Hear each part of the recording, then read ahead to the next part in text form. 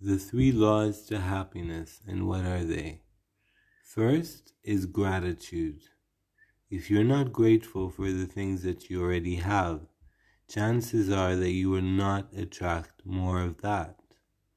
So always try to be grateful for everything, for even your breath, even the leaf that falls down from the tree. Be grateful for everything you see around you. Second is joy. You need to be more joyful. Try to do things that make you happy, things that make you feel good, things that make you feel amazing. Think of hobbies, think of tasks that you like to do, think of activities that you like to do. All of these things matter.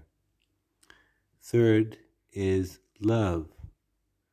We have to choose love over fear. That's it. You choose love over fear. When you choose fear, all bad things happen. When you choose love, you go with the flow of life. That's it for now, and we'll be back after the break.